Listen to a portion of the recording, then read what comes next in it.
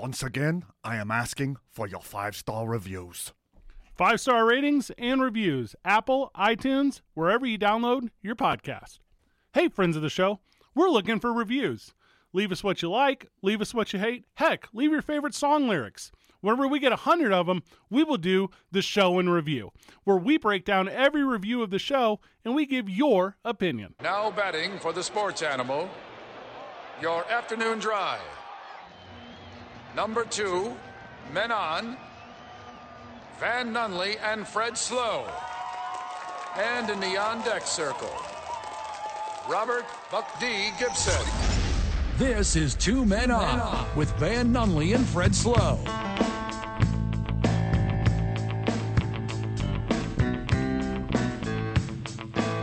Hey, what it is, Duke City. You're listening to Dave and Buster's presents Two Men On, and we are live from the John Lopez Real Estate and Coldwell Banker Legacy Studio. Welcome back. Well, thank you, buddy. Missed you, Mike. The voice you hear right there, the man behind the glass on the ones and twos, super producer Michael Vital, who I missed so dearly last week. I did too. I missed my you guys, goodness. but you sounded great. There was a hole in my heart, Michael Vital-sized. But the Packers weren't there. Even if they weren't there, did you see any Packer merchandise walking around? Well, we're going to go hard on the Super Bowl all day today. Yeah. 505-246-0610. We want to get your hot takes that we missed out on last week because we were so busy to take your calls. There's just no way that we could do it, Albuquerque, and we just send our heartfelt apologies that we couldn't get to you.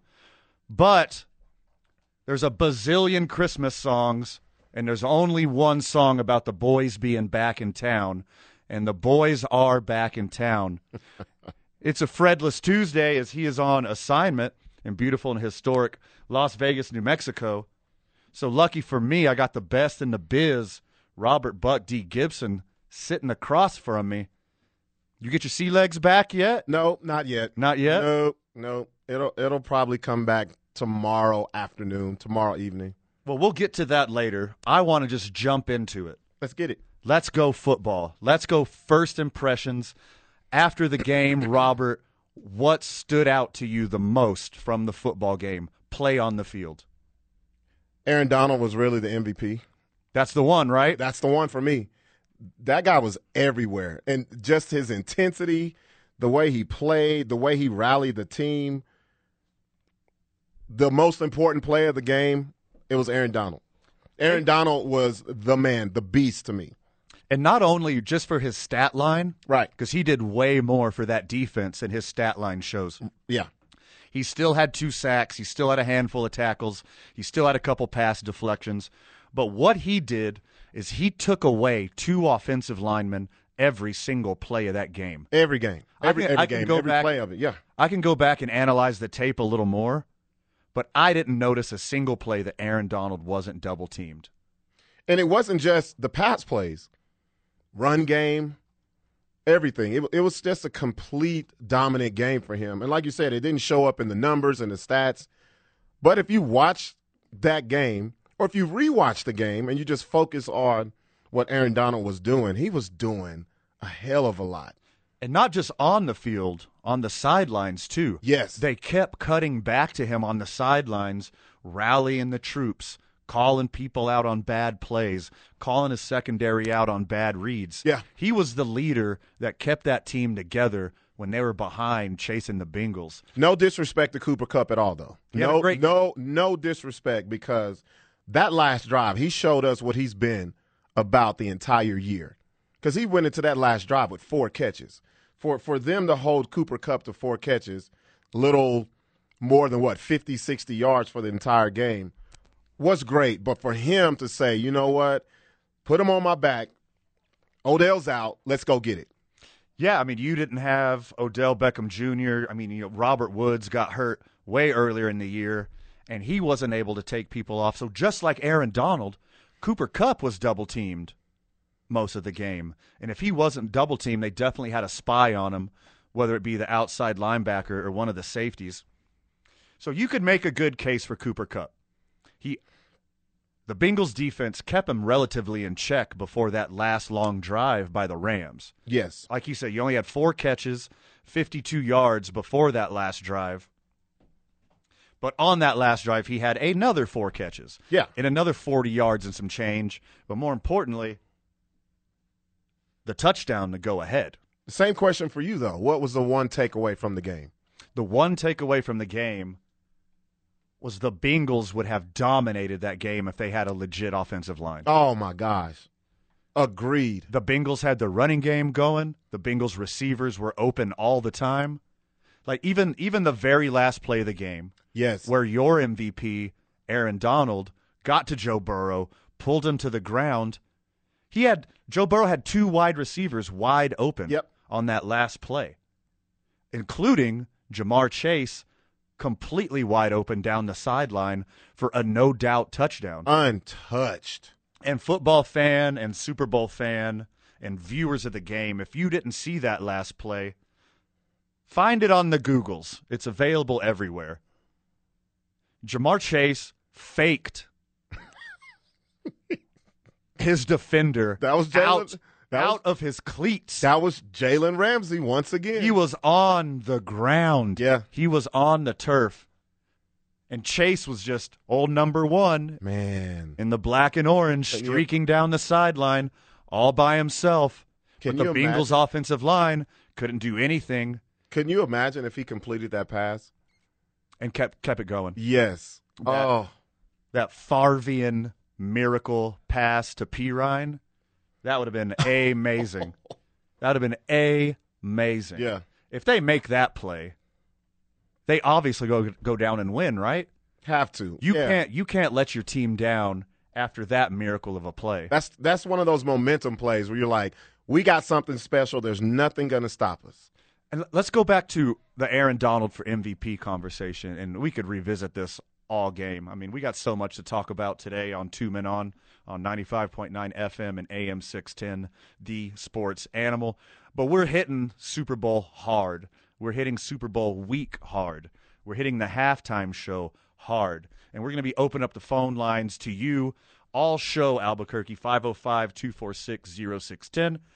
We're so happy to have friend of the show, KOB TV's very own Brandon Ortega, coming on at 4:30 to talk Lobos and to talk Super Bowl. And we got voice of the Lobos, Rob Portnoy, coming on in the 5 o'clock hour at 5:15 to talk Lobos and to talk Super Bowl. But Aaron Donald for MVP is a compelling case because it's not just those 2 sacks, because Von Miller had 2 sacks too. I mean, as many times as Joe Burrow is on his back, everybody got a sack. I was going to say, I think me, you, and Fred were the only people that didn't get a sack. You're right. I think Oprah was the defensive coordinator. You get a sack, and you get a sack, and you get a sack. Yeah. 7 sacks recorded by the Rams. That tied the all-time Super Bowl history record in 1 game. That is correct. An all-time. You witnessed history. Yeah. But you kind of knew that was coming. Sure. You knew it was coming. Sure.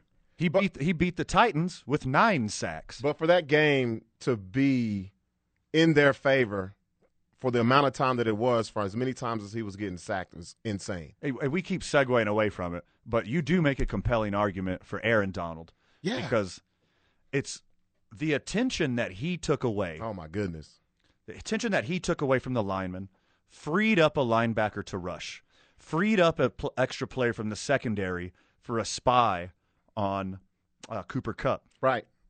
I mean, he dominated that line of scrimmage. They were putting 2 linemen, and they were chipping him with the running back. That's right. I mean, crazy. The push he was getting. Yeah. So I'm not mad at the Cooper Kupp not at MVP awarding because Not at all. he got 2 touchdowns in the Super Bowl. And you could tell his versatility because of that lull in the 3rd quarter.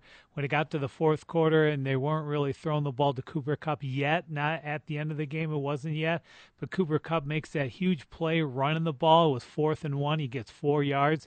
I thought that told me a lot about this guy's special. Yeah, no doubt. I mean, in just the same way that Aaron Donald took away 2 offensive linemen, Cooper Kupp took away 2 defensive players.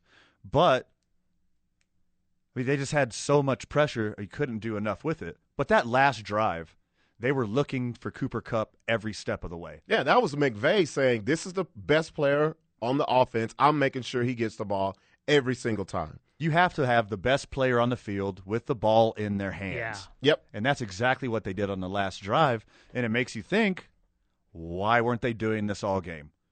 When the second Odell Beckham Jr. went down, and it's like, why don't you just do this all game? Feed him. Give him 20 targets. Well, those other receivers from the Rams, I don't know what they've been doing. Did they even practice? They were dropping balls, running half routes. They looked very JV. And they didn't have Tyler Higbee. Remember, he was out there tight end. Yep. And yeah, I'll give them a lot of credit. They just, like you said, kept feeding. I mean, they're pretty much Stafford's just like, see if you can stop me and Kupp. I mean, all the time they couldn't stop him on that last touchdown. Well, like you said, Mike, they had to do that because the running game was nothing all game. It was horrible. They had nothing. No run game in L.A. I think there's probably like a Bengals fan in the SoFi Stadium payroll, and I think they switched out the Rams receivers' pine tar with baby oil. Because there were some obvious catches that, like the one that went off. I'm going blank. Not Kupp, not Jefferson, not OBJ. Their other guy that bounced off of his hands right into the hands of the Bengals. Right after halftime. That wasn't Stafford's fault. No, that interception in the end zone, that was Stafford's fault. Right. That was a bad ball. Mm-hmm. Stafford gets that ball up higher. That's a touchdown. And we're not having the same conversation. I'm not going to lie. I was like, uh-oh, here comes Detroit Stafford. We're going to – exactly. I mean, it seemed like there was a moment that Detroit Stafford played like 3 or 4 drives in a row. Yep. And when he gets in that gunslinging mode, that's where he always in the past would have problems. Stafford. We're talking Super Bowl all day. A couple quick hitters with the NBA, a couple quick hitters with the MLB lockout, couple quick hitters with the Lobos, but we're talking football. We're talking Super Bowl LVI, which I think, if I did the math right, is 56. Now that it's over, I think I got it right. You got it. I got it right. You finally – okay. You carried the one. You're listening to 2 Men On 95.9 FM and AM 610, the Sports Animal. Welcome back, Albuquerque. The boys are back in town, and we are live from studio here at KNML 95.9 FM and AM 610, the Sports Animal. 2 Men On would not be here without our partners and sponsors, and we cannot thank them enough. Special shout out to New Mexico Pinon Coffee. We love everything they do in the community, and I was so excited this morning that I got some New Mexico Pinon Coffee back in my system. Did it bounce you back? Felt like home. Yeah. Yeah. It felt like home. Like I knew I was back. So next year when we go to Phoenix, the next Super Bowl, we got to bring some New Mexico Pinon with us. Definitely. Because that trash concessions coffee at the L.A. Convention Center wasn't doing it for me. There wasn't enough cream and sugar to make that sludge tolerable. It wasn't too much of anything, to be honest. We also start our days at the YMCA, and that is what I'm doing first thing tomorrow, because today I had to sleep in because we were ran absolutely ragged all week, and I needed to catch up on some sleep. But enough about us. You're listening to Dave & Buster's Presents 2 Men On. I am Van Nunley. Across from me is Robert Buck D. Gibson, and behind the glass is Michael Vital. Have a year, Cooper Kupp. Man. Receiver, Triple Crown, Super Bowl champion, Super Bowl MVP. Where does this rank all time? Well, let me give you a quick little fun fact before we start talking Cooper Kupp. Okay. Only one other one other receiver has won the Triple Crown, been the Offensive Player of the Year, won a Super Bowl, and been Super Bowl MVP. And that is Jerry Rice. And it took Jerry Rice his whole career to do what Cooper Kupp did this season. One season. That's all I need to hear. Have a year, buddy. That's all I need to hear. There's nothing. I mean, what is he going to do next year to top what he did this year? There's nothing you could do. This is what I did earlier in my life. I just peaked too early, and it's all been downhill for me. That's what it's going to be like for Cooper Kupp. I'm looking here, trying to just put in the season in perspective that he had. Combined receiving yards from game 1 to the Super Bowl, 2,425. 2,400. 2,400. The next best, Larry Fitzgerald, 1,977. So when it comes to receiving yards, he's number 1 by far. He's only second in that span in touchdowns to Randy Moss. That's not fair. Yeah. Yeah, we don't compare people to Jerry Rice or Randy Moss here. That's not what we do. But by all these other humans, though. Yeah. By looking at it, though, I'll go out and say this is the best season a wide receiver's ever had. If you look at each category, break it down, it's the best receiving season in history. The only thing he didn't do was propose to his wife after the game. He left that up to somebody else. He did everything he possibly could this year. He probably was going to, but he was so concussed. Yeah. After the game, he forgot. Got the Triple Crown. Yeah. Led the league in yards, receptions, touchdowns. Offensive Player of the Year. Super Bowl champion. Super Bowl MVP. Resuscitated a guy. Gave him mouth-to-mouth at Golden Corral. Saved his life. He produced a movie about the first moon landing. He had 2 separate babies this year. Science doesn't know how he did it. But it happened. He was able to not only have a baby with his girlfriend, but also give birth on his bye week. 505-246-0610. When friends of the show call in and super producer Mike Vitale likes you, we put you on air. Welcome to the show, mailman. What it do? What it do? Welcome home. Damn it. So, look, Van, I love you like a brother. I got to meet you sometime and give you one of them freaking oat sodas and get you a dark brown buddy. or something. Yeah, you know I'm down. But I got to ask you. I got to ask this. Okay. Okay, so how many days were you guys gone? Monday to 3, Monday. 4? 8 days total. Yep. 8 days total. So that means Robert's ass owes us 8 actual days of work, right? Okay. Uh-huh. Wait a minute. Hold on. Before I come across the ropes with the 2x4, Okay. he owes us 8 days of work. Why is that? Well, because his ass treats us like Sam Sausage when he here in Albuquerque. But he go to California, and he can work every day. I just don't understand. Okay, I'm with you now. Oh, now I get what you're saying. You get it, right? Yeah. You get where I'm coming from, right? Yeah. Okay. Yeah, we take when Buck goes to Hollywood, he's an everyday player. Is that what you're saying? Right. Yeah. Right. Okay. Well, I'm let me with you. tell you what happened. He kind of reminds me of Kyrie Irving. He can't play no home games. What's up with that? Let me tell you, if you would have seen the places that we were going, because it wasn't just downtown, they really needed me to be there, bro.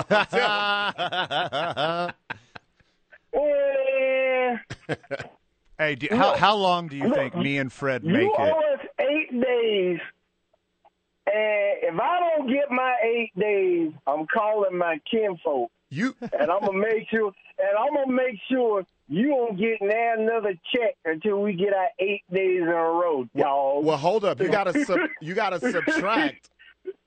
subtract 3 days, because that's 2 Mondays and a Friday, right? Yeah. Okay. And then I give you that. Hold up. And then today is Tuesday, so I'm working it off already. Okay. There you go. Right. See? All right. Hey, mailman. You didn't have to send your boy to the closet down there down there in the woods. You didn't have to send him to the woods down there and put him on assignment. He can come in and work too. But I understand.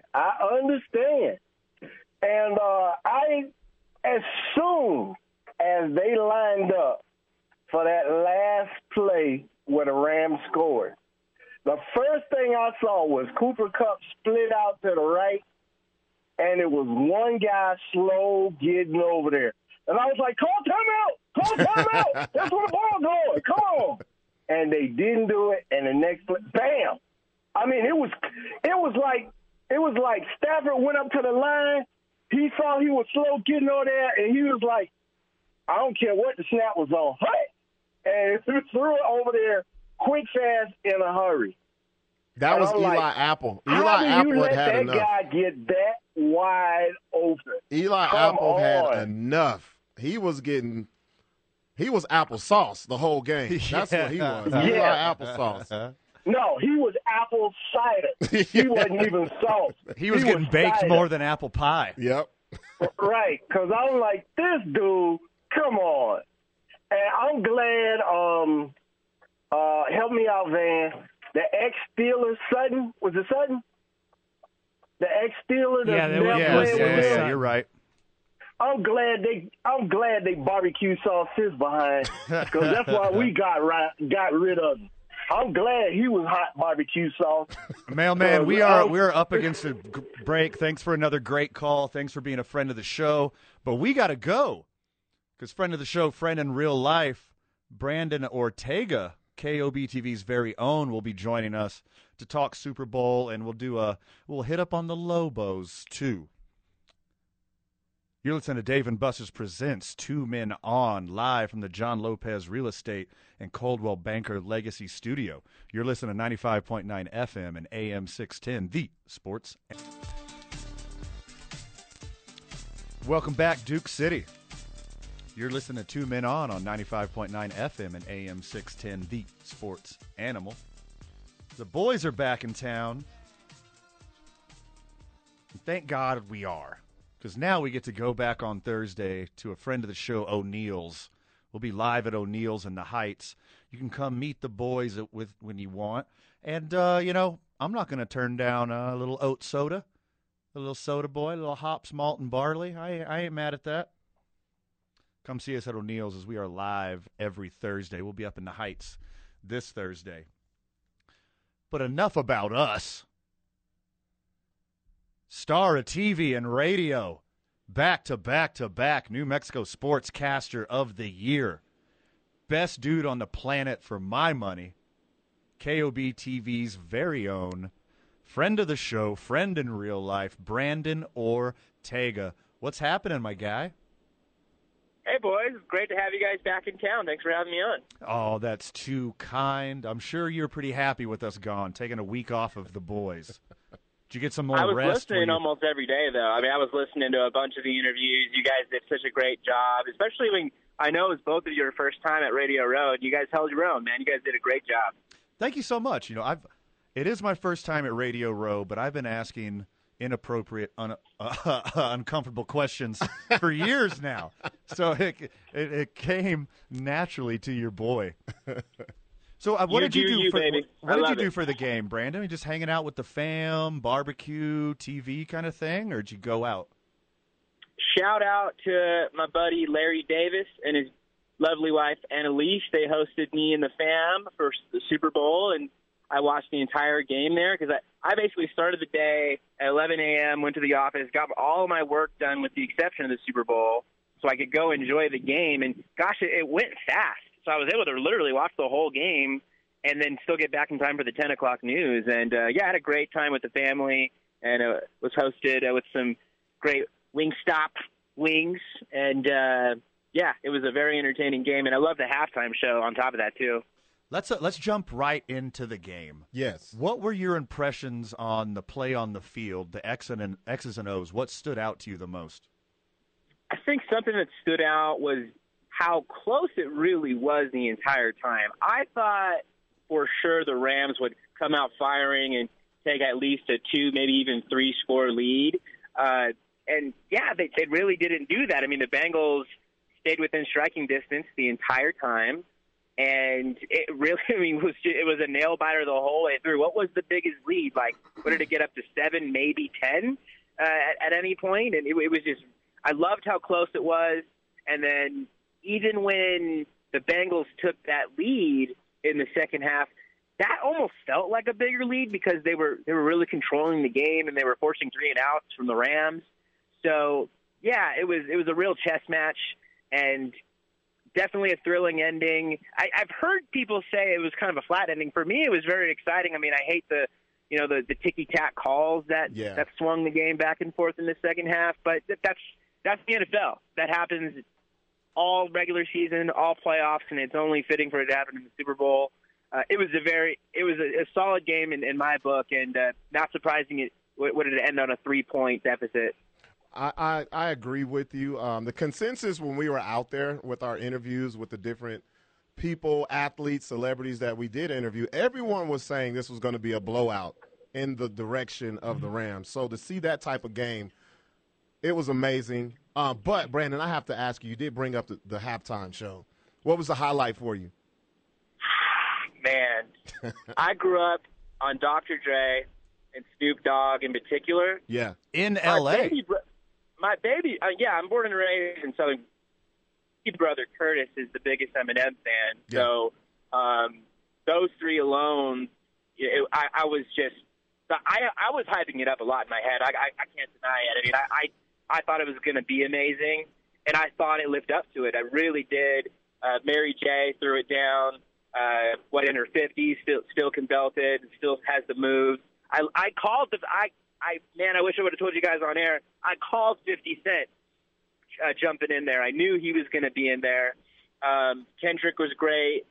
Anderson .Paak for me is a personal favorite of mine on the drums. Seeing him drum on the 8-Mile track with Eminem was unbelievable. Yeah, the whole thing, top to bottom, was so different than what we've seen as far as like set production and choreography with like the stage rooms they have per se. Yeah. It was great. The only thing I was waiting for, and I just knew it was going to happen but didn't happen, was the hologram of Tupac. Oh, break my heart. Well, they did that at Coachella. What was that, in 2006 or so? And I feel like Dr. Dre was thinking, like, we've done that before. He probably would have thrown it out there if they hadn't busted that out at Coachella. That would have been cool. It would have been cool to maybe see some more NWA members thrown in there too. But nice. But I mean, it was a stacked lineup already. Yeah. And they what did they fit? Like, what was it, 14 minutes of music? Yeah. You know, they packed a lot in there. Another personal favorite moment of mine was seeing Dr. Dre play piano. I mean, the man is a musical genius, and he has this persona as one of the best rappers and rap producers of all time. And to see him play a little bit of piano was really neat for me. So there was your Tupac shout-out, because I don't know if you noticed, but right when he started, he played like a little couple notes from I Ain't Mad at You. Yeah. And then he went really subtle. Yeah, I really like that shout-out. Like, I got chills when he started doing that. It's like, oh, here comes the Tupac hologram. We both looked at each other and said that. That was the note right before he went into Still DRE, right? Exactly. Exactly. It was beautiful. So do you think that Cooper Kupp deserved the MVP, or do you think it should have went to Aaron Donald? Because I'm 50-50 on this. I would have not been upset at all if Aaron Donald got it. I mean, he closed out the game. No doubt about it. And I mean, he really kept the Rams in the game when you think about how much they were struggling, towards the end of the third quarter and most of the fourth quarter before they had that game-winning drive. I mean, Aaron Donald kept them in the game, but Cooper Kupp, boy, did he step up on that last drive. What did he touch the ball 4 or 5 times? Yeah. Including that jet sweep on 4 receptions and a carry. It was a toss-up. I in my gut, as soon as he scored, I was like, well, I think he just won the MVP right there if they hang on to win. I mean, defensive players don't normally get the MVP votes. I mean, it takes a lot for them to do that. And Aaron Donald, I felt like, did enough, but Cooper Kupp, on top of his Super Bowl performance, it was like an encompassing, year. I mean, you mentioned the crazy stats he had this year, record-setting stats, and he deserved it too. But I would not have been mad if Donald got it either. Let's segue to Lobos men's basketball. Hey, 2-game winning streak. We're on to something 3 out of here. the last 4. Yeah, and not then, bad. Tonight we got a very winnable game against a Wyoming team that beat us by 2 on the road. What's the keys to the game for the Lobos tonight, Brandon? Richard Pitino said recently when asked about Jalen House, even before he scored 42 points against Air Force, he has always felt like Jalen House has been the problem and the solution for the Lobos. If he is having an unbelievable game, that gives the Lobos a chance against darn near anybody in the Mountain West. And, yeah, he showed that, scoring 42 against Air Force. He played pretty well against Wyoming and Colorado on the road, but he also had some head-scratching moments, too. Turnovers have been an issue for him. So, in my book, Jalen House has to have an efficient game. He doesn't necessarily have to score 42 points. He's got to fill up the stat sheet. He also had a career high in rebounds against Air Force and over 10 assists against Air Force. He's got to do things like that. He's got to facilitate. He's got to get KJ Jenkins going. He's got to get in a great 1-2 rhythm with Jamal Mashburn. Those two, when they feed off of each other, they're really fun to watch. So it's all about the guard play. I mean, they're undermanned down in the post, and the guards have to be special in order to have a chance tonight against Wyoming. So if the Lobos pull this off, they'll beat a nationally ranked team, 21-3. Will this be Coach Pitino's signature win? And not only that, will this cause a buzz with the fans of the Lobos?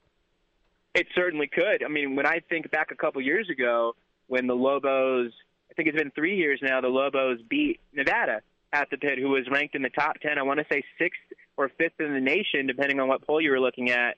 And, yeah, knocked them down in a nail-biter, and we had some fans rushing the court. It could be that kind of night if the Lobos can beat Wyoming, whether in regulation or overtime.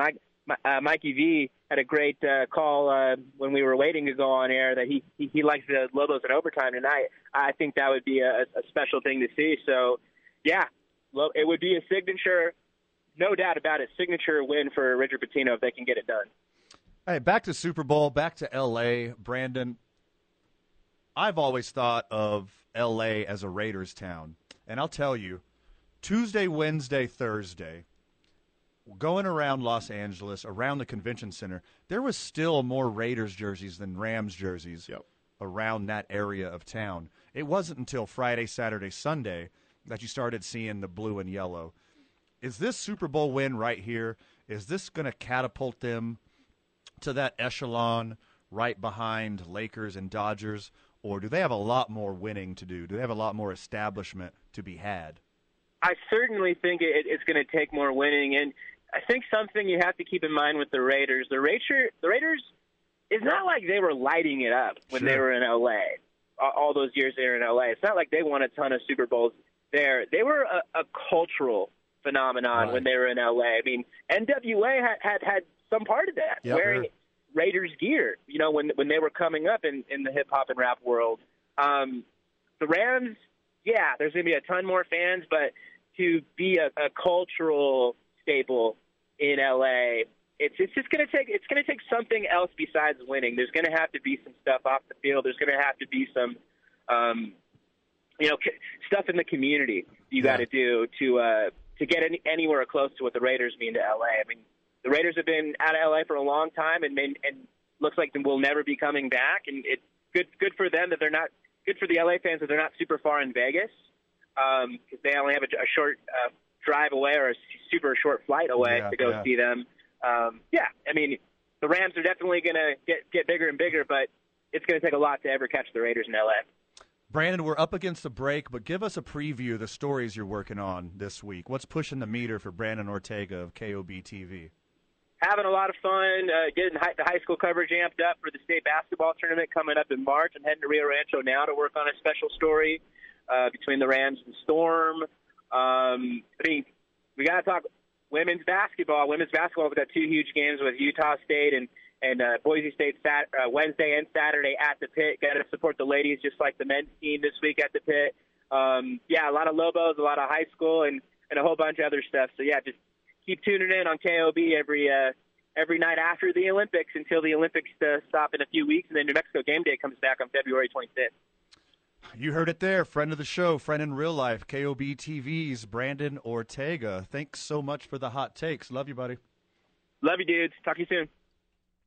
We're so fortunate to be partnered up with probably one of the coolest places in town, if not the coolest place in town, Electric Playhouse. If you haven't been there yet, I highly recommend you get down there and see what they are doing.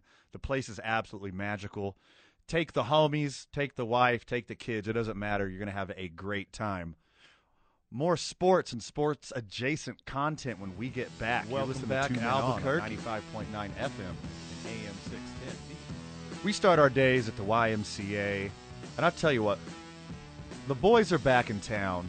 And one thing the boys didn't do a lot of last week, because we were so busy and working so hard, is exercise. Didn't go to the gym once. I mean, we got our steps in, walking around downtown, walking around the convention center. Lifting up drinks. I miss hitting the gym, and we start our days every day at the YMCA. I highly encourage you to find your Y. Ratings were up. It doesn't matter that LA doesn't care about their team. It doesn't matter that it's only Cincinnati, a small market team. Overall ratings were up. And I don't know if that was the appeal of the game, if it's the Joe Burrow effect, if people wanted to see Matthew Stafford finally do it, or if it's all halftime show up. I think, an incredible postseason. Those 7 games in the playoffs were incredible. I think that had a lot to do with it. Yeah, I'm sure that had a lot of momentum. Yep. I think it was the teams, because Rams, they were kind of expected. Cincinnati wasn't at all. And it was that, there was a hint of, well, maybe they can pull this off, and I want to be able to witness this. Right. I think that played a big part as well. Yeah, the game itself had a lot of interesting storylines. Yeah. Everyone had Joe Burrow fever. Could Matthew Stafford do it? If you actually like football, you wanted to see Aaron Donald play on that stage, and he did not disappoint. So let's look at the numbers real quick. Just in the States, 167 million people watch this game. And these numbers are impossible to get exactly right. But TV viewers is up 6%, and total viewers are up 14%. So that is... And that was from last year's game, right? Up from last year, correct. Yeah, up from last year. So, I mean, you would think last year would be higher because of COVID, et cetera, et cetera. But whatever was compelling to the American viewing audience this year had the numbers go up.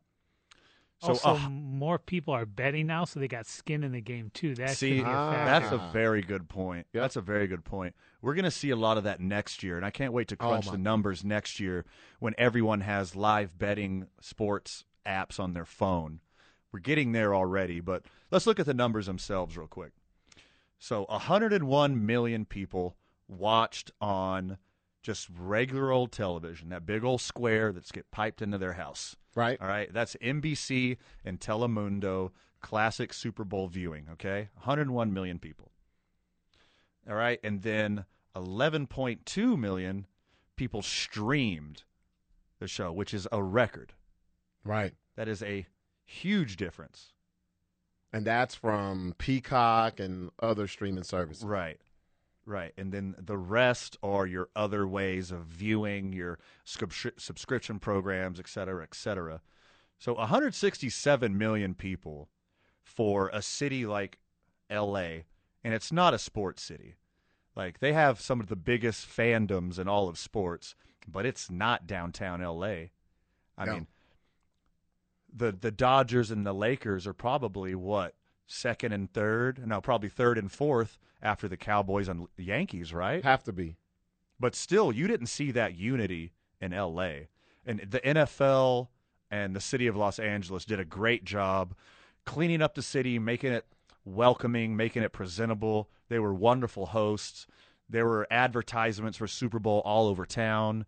Seems like every light, every street corner had some kind of Super Bowl accoutrement. Oh, it was definitely the pageantry. The pageantry was everywhere. Yeah, and L.A. had to do it right. From the airport on.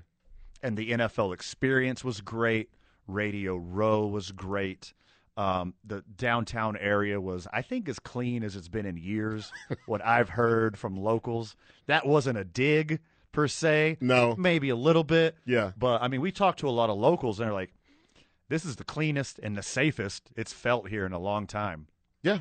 Well, I'm actually looking at the local market ratings. Going back to the ratings, we all know who the number one was going to be, Cincinnati. Cincinnati, duh. By far, 46.1. Robert, L.A. was number 2, right? No. Wasn't 2, 3, 4, 5, 6, 7, 8, 9, or 10. They wasn't even in the top 10. 36.7 in a local market rating. So that tells you. And then the metered market ratings, and I'm not an expert at this, but it's a percentage of viewers who are watching. Right. So you knew Cincinnati was going to be number 1. Yeah, by far. And you would think everyone who can't be in the game, everyone who can't go out to a bar to watch their hometown team play, you figured L.A. would be number 2. It was 88 degrees, man. People was at the beach. Getting out. Detroit was number 2. Hey. Detroit, stand up. A lot of Stafford love from Detroit in the Super Bowl. Eminem as well. When we get back, more Super Bowl talk. You're listening to 2 Men On 95.9 FM and AM 610, the Sports Animal. Stafford, receivers in tight. He gets the snap. He cocks his arm. He throws a pass. Caught with the leap. Belt high, far side of the end zone. Touchdown, Cup! The Rams have taken the lead. The Rams have taken the lead. 1:25 to go. Heavily covered. Cup left and trapped the ball against his belt buckle. Not only did the Rams take the lead there, they went on to stop Joe Burrow and the Bengals to be victorious in Super Bowl 56. Congratulations to the Los Angeles Rams. Congratulations to all of those Rams fans out there. I hope you made room on the bandwagon because you're going to have a lot of new fans starting today. Shout out to Jeff Symbieta, who's been a Rams fan forever. If you missed his analysis on the game, and he probably geeked out quite a bit with his fandom. Oh, yeah. So make sure you're listening to Jeff and JJ and A. Marie on the opening drive. That was a huge play. Cooper Kupp melted that secondary like a hot knife through butter. The routes he was running, oh my goodness, when he had a chance to find space, he was covered by either straight up double coverage or man and a spy all game. And he was still able to find space. He was still able to get his hands on the ball. And it wasn't like he was the main focal point of Sean McVay's offense either. They were trying to work in different plays for everyone. They were trying to get the ground game going, I don't know which why. they never did. But that was one of the biggest plays of the game. Robert, what was your biggest play of the game? I have to go. I'm going to stay with Cooper Kupp. Okay.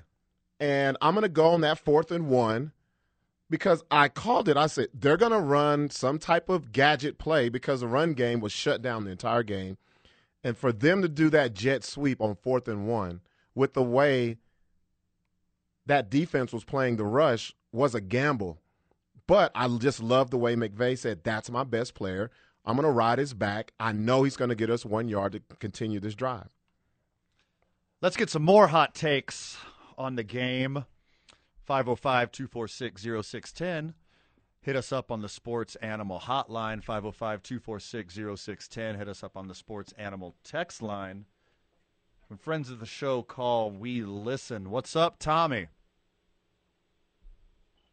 Hey, what's up, guys? Tommy the Truth back at you. Hope you guys had a great time up in California.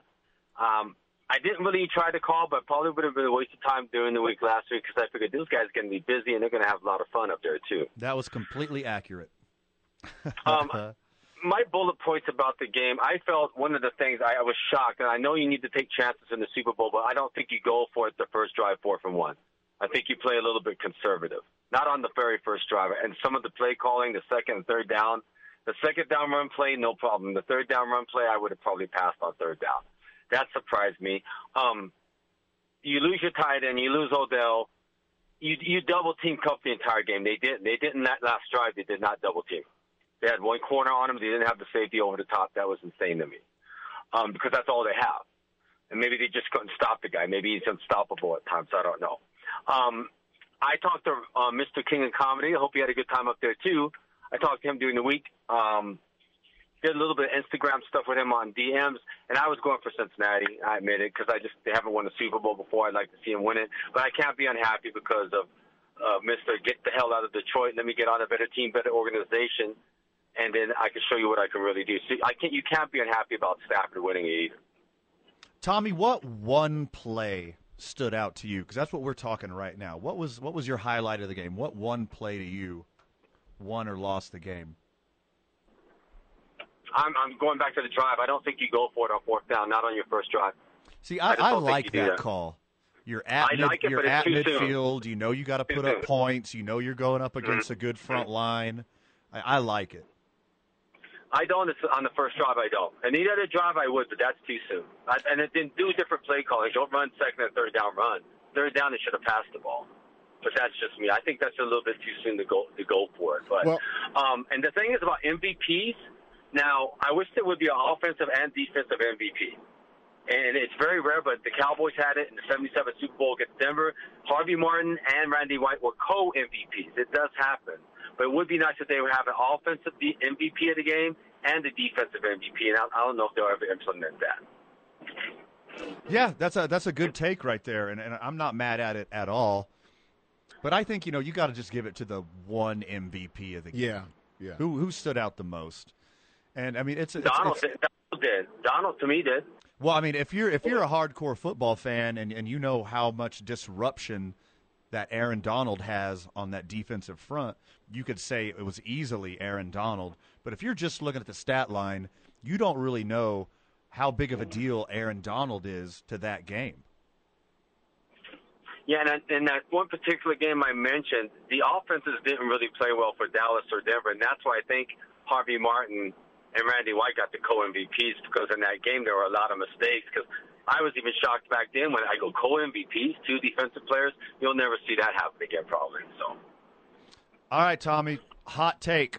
What is your biggest potential moment of this NFL offseason? Real quick, we're about to let you go. And we did let him go. Hey, thanks for the call, Tommy. Always hot takes over there with frequent contributor Tommy. I think when you look at it, it's all about scoring, and that's what the NFL is all about, offense. I think that's where the nod goes. But both of them, certainly, Donald and Kupp, were deserving. Yeah, sure. I mean, you had the two coaches from the Rams and Bengals that's teacher and student situation. Yeah. You got a Jedi and Padawan situation over here. So you got to do everything you got. I mean, you got to give them everything you got, every trick in the playbook, every time any statistic favors your decision-making. Yeah, you don't want to leave anything out there. You got a good offense. You know that Joe Burrow's going to be on his back over and over and over again all game. You're at midfield. Go for it. I like the 4th and 1 call. Yeah, I mean, you got to be aggressive, and I think Cincinnati was aggressive all year from what I had read, what Burrow had talked about. They like to go for it on 4th down a lot. So they did what they normally did during the year, and it didn't pay off. But, yeah, you're right. Kudos to them for trying to be a little risky. And I thought every piece of me just knew King Swaggy, Joe Burr, was going to lead the Bengals on a game-winning touchdown, not even a field goal. I didn't even think they were going to have to kick a field goal because Joe Burrow was going to go for the jugular and lead the team to a win. Him the chase. That's what I was. My attitude. Yeah, exactly. Yeah. Let's see them party.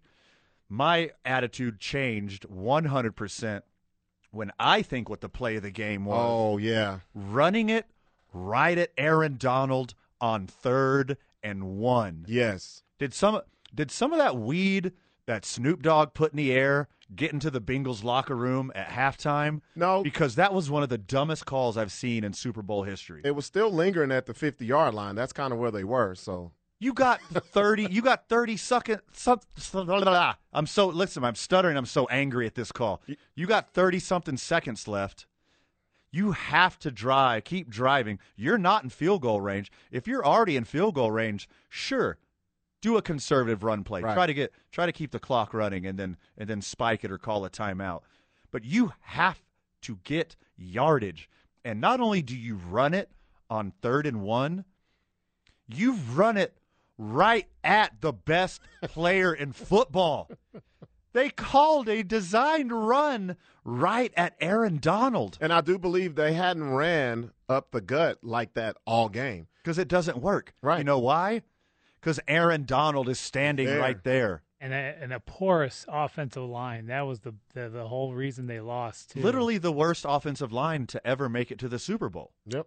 No quarterback has ever led the league in sacks and made it to the Super Bowl. Yep. So what that's telling you is that's the worst offensive line ever to make it to a Super Bowl, and you run the ball at Aaron Donald? The audacity. Like, who came up with that game plan? Who was sitting there like, you know what we need to do?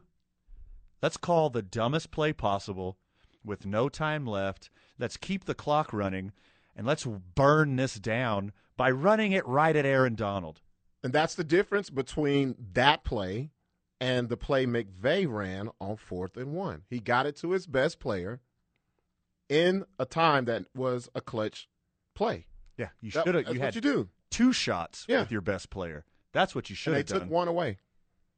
When we get back, more Super Bowl talk and Lobos talk with voice of the Lobos, Rob Portnoy. Catch us at O'Neill's this Thursday up in the Heights. We'll be doing the show there live. Food specials, drink specials, more importantly, lots of fun. You're listening to 2 Men On 95.9 FM and AM 610, the sports animal. If you're just getting in your car, wrapping up your work day, boy, do I have a treat for you. We're so fortunate to be here with a lot of our partners and sponsors, and one of them I love so much is I9 Sports. What they do for the youth of this community is phenomenal. Go to i9sports.com and look up Chapter 280, as Albuquerque is Chapter 280. Big shout out to I9 Sports, Chapter 280. Voice of the Lobos, Rob Portnoy. I mean, what do we know about sports? We just have sports-adjacent content, right? So let's reach out to an expert. Voice of the Lobos, friend in real life, friend of the show. What's happening, my guy?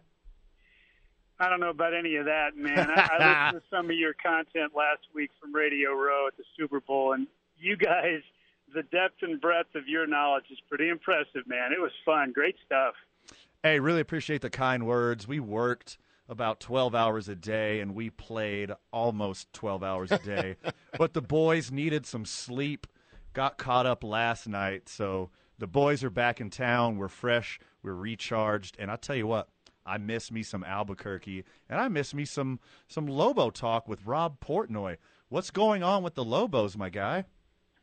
Well, we've got number 22 Wyoming in the house tonight, and I would strongly encourage anybody who's listening, if they don't have tickets for tonight's game, get them and come and see this Lobo team. These two teams played one of the most exciting games in the entire Mountain West schedule last month. They combined to score 93-91. They can both fill it up. And I expect a similar type game tonight. Do I expect both teams to get to the 90s again? No. There'll be too many adjustments made by both head coaches. But still, it's going to be a fantastic game. They have two of the best players in the league in Graham Ike and Hunter Maldonado. Wyoming does. And the Lobos have two of the best guards in the league in Jalen House and Jamal Mashburn Jr. All 4 of those guys went off last month, and I can't wait to see what happens tonight. So, Rob, what is the confidence meter like when it comes to the Lobos? Because the last game, they lost a heartbreaker up in Wyoming. And despite the record, are the Lobos pretty confident that we can pull off this victory tonight? Well, Robert, they know they can play with them, right? I mean, they did it already, and they did it in their building. And Wyoming hasn't lost at home this year. So you got them in your yard. And we know what the pit can do. So yeah, I mean, they fully believe that they can win this game tonight. There's no doubt. They ran a little small against Air Force and just absolutely lit them up. Is that going to be the game plan going forward? Just put it on house, put it on MASH, and see what happens? Well, it's funny you say that because the Air Force game was the first time the Lobos started their full-bore small lineup. Yeah. That was the first game that KJ Jenkins started. New Mexico essentially started 4 guards and 1 big. I don't think you'll see that starting lineup tonight. I think that they have to play Wyoming a little bit differently. Wyoming is a bigger basketball team, but it doesn't mean that it still won't come down to UNM's guards because that's the strength of the team, Dan. There's no doubt that KJ Jenkins is going to have to hit some shots. Javonte Johnson is going to have to hit some shots, and Mashburn Jr. and House have to do what they do. And if they do, then they'll have a chance to win this game. One thing about Wyoming, okay, they've only lost 1 league game. They're on top of the conference. They've gotten to this 22nd ranking in the AP and coaches polls. It's the first time that they've been ranked as a program since 2015. But they have had some really good luck at the end of games. I mean, part of winning close games is that. And at some point, that's got to run out. Right now, good teams win close games, and that's why they're ranked. But they played a ton of league games that have come down to the wire. In fact, they've won 5 times in league by 2 points or less. So that means they have 5 league wins of either 2 points or 1 point. They can be had. Nobody's just finished the deal against them in one of those tight games. Why not the Lobos? Why not tonight? Rob, I know you're a big Lakers fan. I don't know where you stand on the rest of LA sports because you're such a world traveler. You've lived in almost every city of this country. You got fandom spread out everywhere. Are you happy for the Rams? Are you happy for the city of Los Angeles for how well this went, not counting the riots later, which we'll get to later? Are you happy for this Rams team? Are you happy for the city of LA? And do you 100%. think L.A. will actually start rallying around this football team? Now, that's a great question. But yes, I am very happy. I'm happy for the Los Angeles Rams to get a Super Bowl championship. Yeah, I hope Fred's happy, listening. Yeah. I'm happy for Matthew Stafford to get a championship. I think it's awesome that Von Miller got another one, and that Aaron Donald got his first one. And they were the better football team. The team that should have won that game ended up winning that game. I'll make an observation that maybe you haven't heard, and I know it's a play that's been talked about a lot, but maybe not in this way. The touchdown that the Bengals scored when it was obvious, just painfully obvious, that there was an offensive pass interference call and that Jalen Ramsey's head had been turned around because of a grab of the face mask. And there was nobody in position on the field to see the play among the officials. Well, we watched the World Series, and Major League Baseball puts umpires down the foul lines. They put extra officials on the field for the biggest games of the year. Why doesn't the NFL have officials standing at the front pylons on each corner of the end zone for every play so something like that doesn't happen? Because as you watch him from the end zone camera coming down the sideline and grabbing the face mask, you can see a very overweight and older official trailing the play like 25 yards behind the play. And you're like, there's no way that he can see that because his view is blocked. He's out of position. The athletes are too good. The officials are overmatched. Put more guys out there. That just can't happen. Either that or let's figure out a way so that we can fix the obvious missed call somehow, some way. Yeah, why was Jalen Ramsey, the best cornerback in the game, staring at his shoulder, looking backwards? This makes no sense. As soon as the play happened, I was like, oh, face mask. Rob, so Rams are the champs. The Bengals are a young team with a great core. What do you think are the chances for either one of these teams to be in next year's Super Bowl? I think they're both terrific. And if they can keep their cores together, they're going to be contenders. Look, I think Joe Burrow is going to be a top 5 quarterback in the NFL for 15 years if he stays healthy. He's already overcome an ACL. They're going to now. Everybody talks about Dan Marino getting to a Super Bowl and then never getting back to one, and it could happen. It could happen to Burrow too. But my point about Burrow is that they're going to be there contending to make the playoffs and to win in the playoffs for years to come because he is a transcendent quarterback. I truly believe that. Does that mean he gets back to the Super Bowl immediately or he plays in 5 Super Bowls? No. But they're going to have a shot. They're going to be in the conversation. The thing that made me most happy is that Matthew Stafford, who toiled, for more than a decade on a franchise that was dysfunctional from top to bottom. I mean, I hate this word, but he validates his entire career, doesn't he? I mean, I know he's been inconsistent, but this literally validates his entire career. The first year he has a supporting cast around him, he wins it all. And what a drive. The last drive was unbelievable. He was amazing. Kupp was amazing.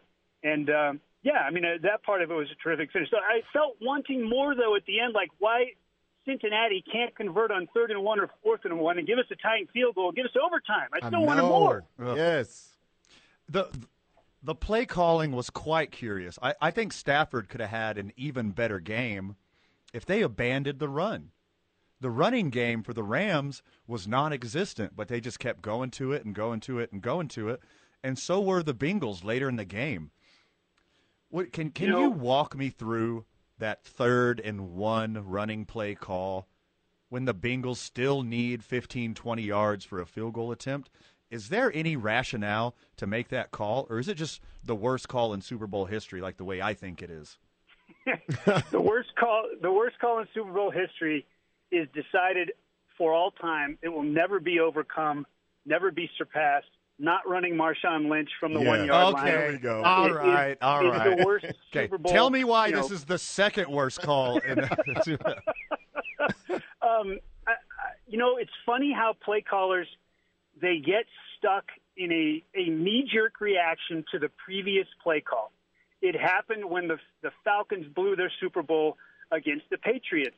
Their play caller decided, and this is Shanahan, as we know, he decided after running outside on 1st down, already in field goal range with a chance to clinch the game and make it a 2-possession game over, he runs outside instead of inside, which is a terrible decision. If he runs inside, he doesn't lose yardage. He feels like he's up against the chains somehow because he lost a yard or two on the 1st down play. And then instead of doing what he should have done is keep running it up the middle, run clock, bring Matt Bryant out, one of the top 5% kickers in the history of the NFL, and let him kick the field goal that wins the Super Bowl. He drops Matt Ryan back. We know what happens after that. There are sacks. There are penalties. They get out of field goal range. They lose the game in overtime. Right. So I think play callers react to what happens on the previous play sometimes too much, and they get out of thinking clearly. And I think what happened there is they threw deep on 2nd and 1. And now he's thinking, I've got to just get this 1st down. That's my first priority. But everybody in the freaking building is thinking the same thing. And so Aaron Donald's there to wrap the guy up. And now you're 4th and 1. And it turns out they were SOL because then they put him back in the shotgun. Over. So, yeah, horrible sequence. 2nd, 3rd, 4th down. Cost them probably a chance to win the game either in regulation or in overtime. You heard it right there from Voice of Lobos, Rob Portnoy. Co-host of 2 Men On, Van Nunley, is a hype beast who is prone to recency bias and hyperbole. It wasn't even a medalist for worst call of all time. No, it wasn't, but you are dead on. It was a sequence of terrible calls. It was rough to watch. It's like, just let Joe Burr do his thing. Yes.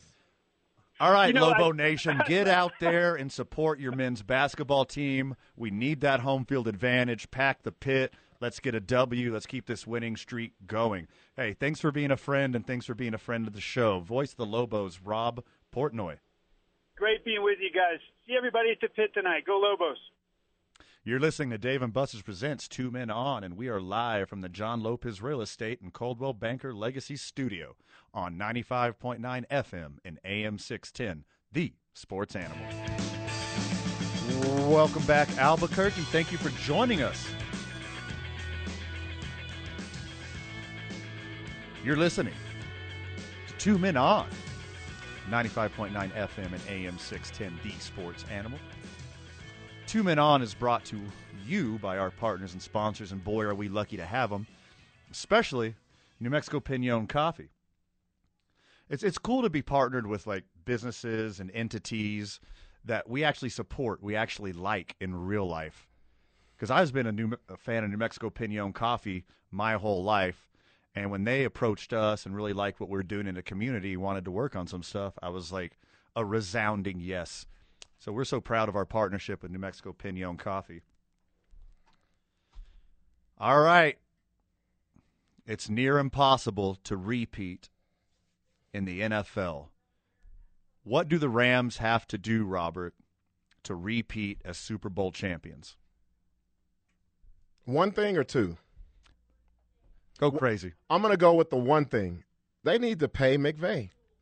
Ooh. Pay McVay, because I think he was positioning his whole renegotiation with are you going to come back and coach the Rams? We'll see. Does it make it easier for you to walk away from the game by winning a Super Bowl? Most certainly does. All that is y'all better pay me. That's pay talk. Sure. So for me, it's pay McVay. I mean, he's shown his value exponentially, right? Yes. Like he took his young team to the Super Bowl 4 years ago with a quarterback who he thought would have been a slightly insufficient person to run his offense.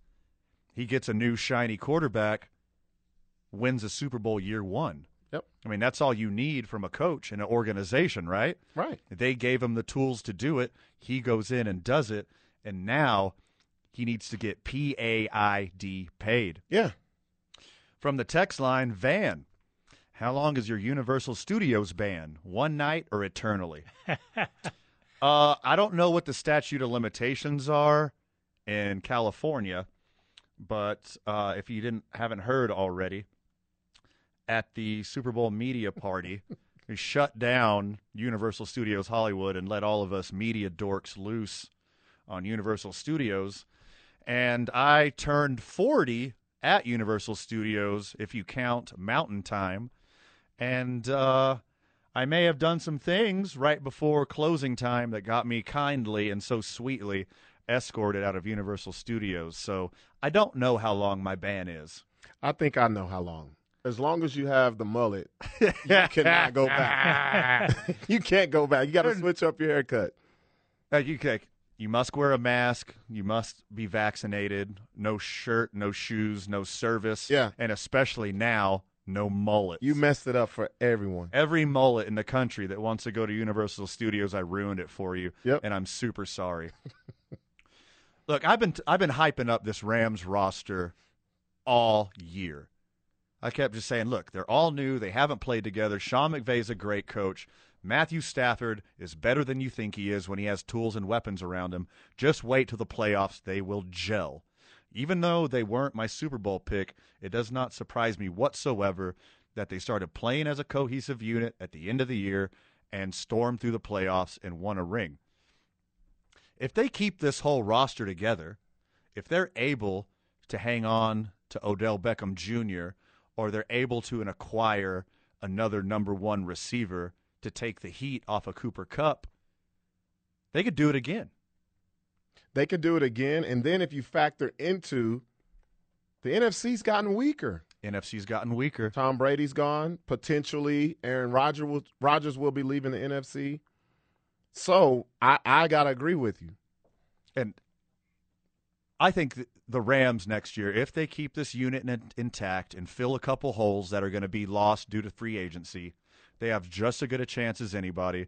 We know how difficult it is to repeat in this NFL with all the parity there is. It's super hard to do. But I'll tell you, Arizona Cardinals, I got the playbook for you. Uh-oh. You get to play at your home stadium in the Super Bowl. Oh. Now all you need is a new shiny quarterback. Uh-oh. Where you going with this? Arizona Cardinals fans, get your phones out. Get your emails open and email your team. Go get Aaron Rodgers. Oh, boy. All in right now. Tampa Bay hosts a Super Bowl, gets Tom Brady. championship, Lombardi Trophy. Los Angeles, SoFi Stadium, Los Angeles Rams host the Super Bowl. Get Matthew Stafford, championship, Lombardi Trophy. Arizona Cardinals, Super Bowls in Phoenix next year. Jimmy Garoppolo. Oh. Trade for Aaron Rodgers, and I will guarantee you right here, mark it, write it down, have your grandma make a cross-stitch of it and frame it. I don't care. If the Arizona Cardinals go and upgrade their quarterback, the Arizona Cardinals will be the Super Bowl champions next year. Wait. Hold up. Pump your brakes. Okay. Shout out to friend of the show, Craig, because he just said something that I was going to say. Okay. Don't forget about old Tom Brady. Oh. He's being real wishy-washy about him sitting down for the rest of his career. I think he might still have a twinkle in his eye for playing for San Francisco. You showed me his Instagram post from Super Bowl Sunday. Yeah. What I can't remember what it was, and if there's any salty language, please feel free to say bleep. But he just put up a screenshot of his Google Calendar on Super Bowl Sunday, and it just shows going to the Super Bowl. Yeah. And what was his title? Just like bleep this or something like that? It was just sigh. Oh, just a sigh? I expected something saltier. It was a sigh. But that can be into play as well. So if they go the way that you're saying, you could have Rodgers and Brady in the same division. Ayo. Could happen. As a Packer fan, and I know Vital's going to be happy to hear this, even with all the COVID stuff and the deceptive stuff, I still have a special place in my heart for Aaron Rodgers. I don't feel personally deceived. I get his weirdo, quirky attitude. I know he likes to troll the media. Until this season, his attitude held a special place in my heart. I don't think Aaron Rodgers is going anywhere. The front office said that they're willing to load up on salary. They're willing to forego their future for one more run with Aaron Rodgers. I think the Packers organization gets it done and keeps him in Green Bay. But if they can't do that and he goes to the Cardinals, I will put the deed to my home on the Arizona Cardinals to win the Super Bowl next year. You may be on to something. Now, is this going to be the deal for every city that has the Super Bowl? You got to go hard now, right? Do it. All in. Yeah. You got to go all in. You have to do it. Because that set a new precedent. Yeah. Host a Super Bowl, get a legendary quarterback, boom, trophy. That's all you got to do. And do you think this type of LeBron kind of James system of, putting together a super team in the NBA will start in the NFL now since of this, what the Rams did? Oh, Buying all in. 100%. There's going to be so much more. Trend. I think in the NFL it's harder to do, but that could possibly be. Well, it's hard to just throw a championship team together immediately because there's 53 players on that roster. Yeah. You got 33 players that are contributing in 3 facets of the game. So it's a lot harder to do. Well, I think only certain teams can do this anyway.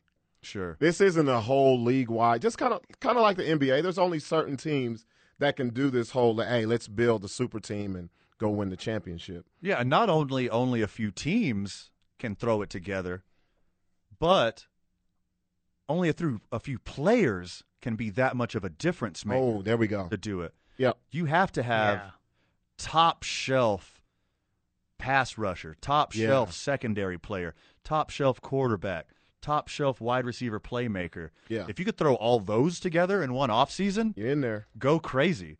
But I don't see that happening. I see a lot of teams trying to do that. I see a lot of organizations seeing the success of Tampa Bay, seeing the success of the LA Rams, and going all in for a couple years. Well, it all starts at quarterback.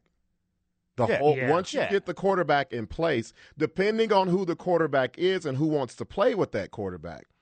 And this is something that the Bengals need to look out for. The Chargers need to look out for. The Jags need to look out for.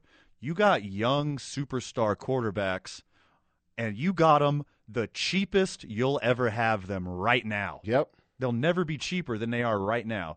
So you got to build around them before they cost $40 million a year like Aaron Rodgers does. Because there's not a lot of elite quarterbacks out there that go underneath their market value like Tom Brady used to do in New England. That is the exception, not the rule. More Super Bowl talk when we get back. You're listening to Dave & Buster's Presents Two Men On, and we are live from the John Lopez Real Estate and Coldwell Banker Legacy Studio. You're listening to 95.9 FM and AM 610, the Sports Animal. Welcome back, Duke City. You're listening to Two Men On 95.9 FM and AM 610, the Sports Animal. I'm so stoked for this wiffle ball league that we're going to do at Electric Playhouse. Oh, I'm with it too. Keep your ear to the ground, loyal listeners. Keep your ears to the ground, friends of the show, because we're going to have some fun at Electric Playhouse in March as we host a digital wiffle ball league. It's going to be a lot of fun. We'll tell you more and more about it as the details emerge. From the texter, and I think they're commenting on the social media that we put up, why was there a trash can on fire and scooters lying around everywhere in L.A.? And I'm going to tell you why. Because 2 blocks west and 2 blocks north of our Airbnb downtown that was walking distance from Radio Row at the convention center, there were riots. Yeah. And, you know, a little behind the scenes, you know, it was last week's show was a hodgepodge of interviews and live and pre-take segments, and it was a lot of work. So after the show, after the Super Bowl Sunday, we had to do a couple takes, et cetera, et cetera. We're sitting around working at the Airbnb using that sweet, strong downtown Wi-Fi they had. And then we're hearing horns honking and people yelling, and, you know, Fred's a new word that he learned, ghetto bird. He doesn't use it correctly. No, he calls it ghetto copter. Yeah, it's called the ghetto birds, man. We're fine with that. Ghetto birds everywhere. We could hear what was going on, and then after the show, like we planned on doing, we go for a walk downtown to see what's going on at LA Live, and the LAPD had already dispersed the whole area. Yep. No more rioting. No more looting. I didn't see any looting. Actually, it was. I'm looking right here. A couple of stores. We actually walked right past them. Oh, yeah. They got through. There's video of them running through stores with their mask on. Oh no! Did they get the Ralphs? The only time I saw anybody with mask on wants to go pillage these stores. So. I mean, at least, you know, they did all that damage to downtown, but at least it wasn't a super spreader event, right? They had their masks on. Yep. So me, Robert, and Fred and Jared go down for a cruise around downtown to see the aftermath of, we'll call them celebrations. Yeah. LAPD, definitely going to call them riots. Rams, graffiti everywhere. We saw a trash can on fire. But the star of the show, and if you look up downtown LA riots, fans of the Rams and then just general hooligans stopped a bus in mid-route, chased everyone off the bus, graffitied up the bus in Go Rams, and whatever their tag is, or their graffiti tag, whatever. Yeah, they was putting their hood on it. There's definitely some hood on it. Yeah. It was mostly pro-Rams, but Yeah. definitely, you know, some hood-adjacent graffiti. And thank God they didn't set it on fire. But that thing was as demolished as a bus could be in the span of an hour. It looked like a bus that was driven through every Grand Theft Auto city. That's exactly what it looked like. And all this happened 2 blocks one way, 2 blocks another. Not even like city blocks. We're talking 2 streets over. So we saw the aftermath of the riots, and thank goodness it wasn't that bad. A lot of you know, damage to property, a lot of arrests, but I don't think there are any lives lost from what I see here. I don't think anybody got hurt. Just some good old boys letting off some steam. Am I right, Robert? Yeah, there was a lot of fireworks. I didn't hear any gunshots. I'll tell you that. I didn't hear any of that. What I find funny is these people, there's no way they went to the game. No. They were watching it downtown somewhere. They were watching it downtown somewhere. They had to have been, because there's no way you're going to say, hey, let's get in our car and leave Inglewood and go downtown and start some stuff. All the action was in Inglewood. You think they would riot in Inglewood. No, they didn't want to. Which no one was arrested in Inglewood. Inglewood got turned up to 11, but no rioting there. Well, they saved it for downtown. I'm looking at the people who are doing the little skirmish, riot, destruction. These people didn't want to be in Inglewood after the game. Yeah, that's all I'm going to say. You're right. They didn't want to be in Inglewood You're right after the about game. That. If you go 1 block away from SoFi Stadium in Inglewood, that's a whole new city. Yeah, that's a whole new city. Rams fan from Muskogee, Oklahoma, does not want to get lost on the streets of Inglewood after the game. There's a guy in this picture with the bus. He looks like he stole a Rams helmet. This looks like a real legit helmet, and he's got a Rams Christmas sweater on. Yeah, they tore that bus up. And there's a lot of self-made viral videos of this bus getting demolished, which there is some footage of the aftermath on our social media at TalkABQ. You can see all of our exploits from Los Angeles on our social media. Follow us on Facebook. Follow us on Instagram. And if you missed out on all of our shows last week, I'll tell you what, the shows in full are on Spotify. They're on Apple Podcasts. They're on Stitcher. So you can listen to the whole shows from Radio Row at the Los Angeles Convention Center, home of the Super Bowl, Los Angeles, California. You can listen to the whole show. Right. You can listen to each interview one at a time if you like, because we chopped them all up so you could find your favorite athlete, musician, actor, activist, anything. Yeah. We have almost 50 interviews on Radio Row, and I'll tell you what, they're all winners. I'll say this, Van, before we leave.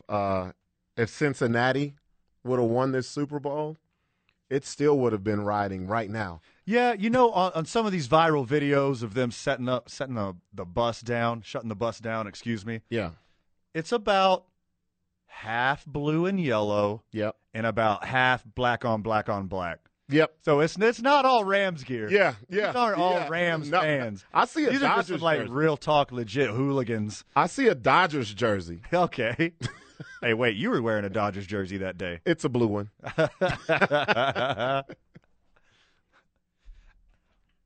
More sports talk when we get back. You're listening to Dave and Buster's Presents 2 Men On. We are live from the John Lopez Real Estate and Coldwell Banker Legacy Studio.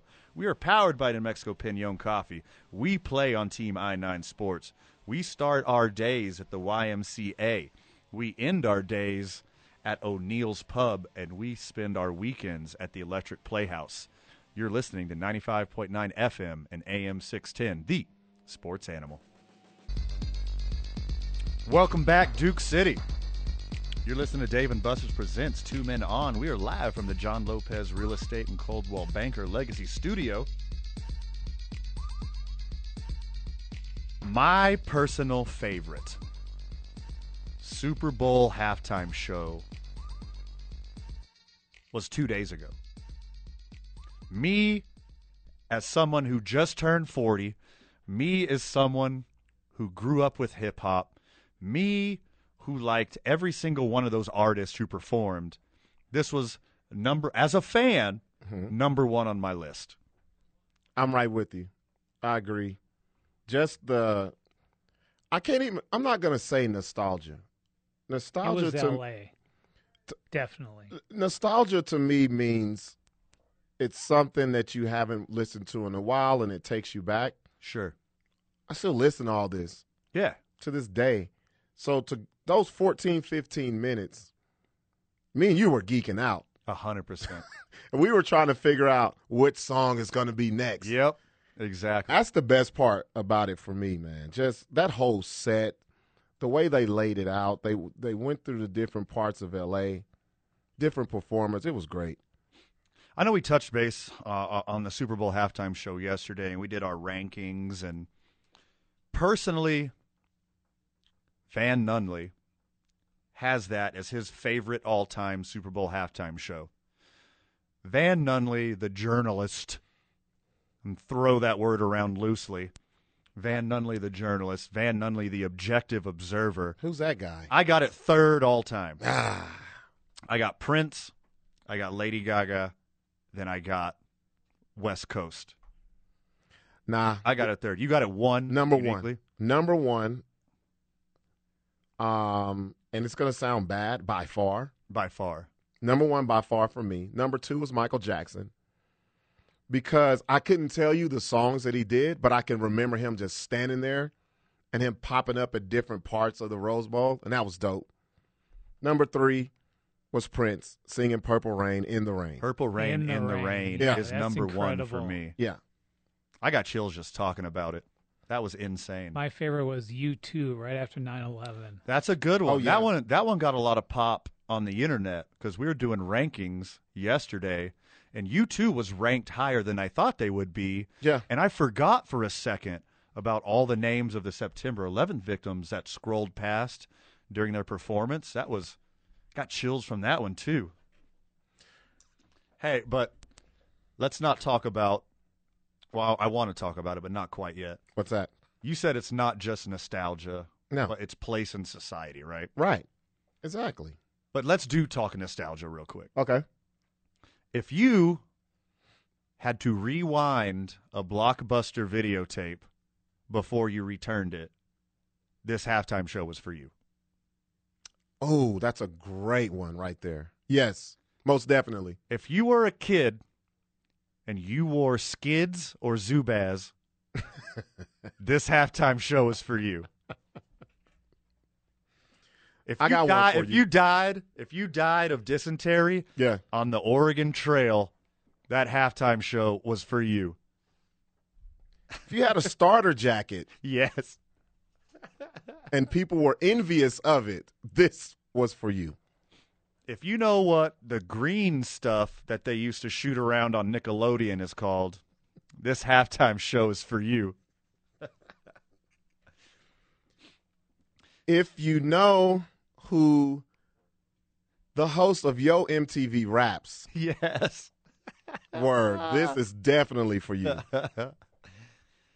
If you blew into a Nintendo cartridge, this Super Bowl halftime show was for you. Yes, man. That's the set.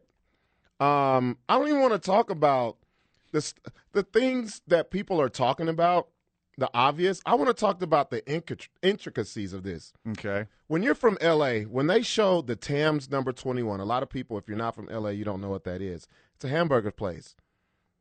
It's in Compton.